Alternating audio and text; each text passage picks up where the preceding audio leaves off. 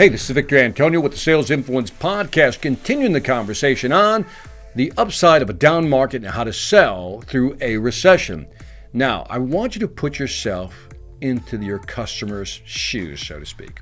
I want you to think about that decision maker. Maybe it's a manager, senior manager, vice president, director, whatever it may be.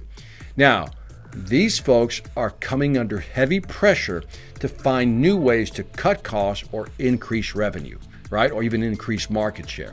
So that means they're trying to find ways, because every month, or if not every week, they have to report to their CEO, the board of directors, and they have to kind of give a story in terms of what they're doing to try to increase revenue, reduce costs, or expand market share, which means that they're under a lot of pressure to come up with new ways to grow the business. That's where you come in.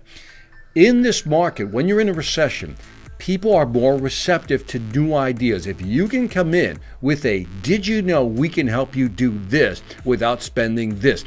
Did you know we can help you increase your revenue here by doing this? Did you know we can help you grab more market share? Let us show you how. In other words, because they're under so much pressure, they're more receptive to your pitch, so to speak, your presentation, your value proposition. So now's the time. Now's the time to go into those customers that were pushing back. Not now. Now's not a good time. Priorities have shifted. Let's think about it next quarter, maybe next year. This is the time to go after those clients. Existing customers who've been holding you off on your products, now's the time. They're going to be more receptive. Again, put yourself in their shoes. They need to find ways to actually increase revenue, again, reduce costs, expand market share. They're under a lot of pressure.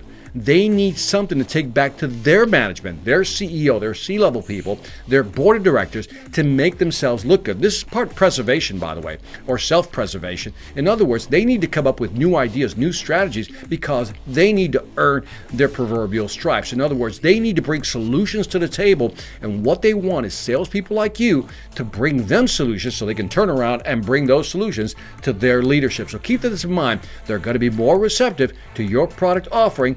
Now is the time to do that.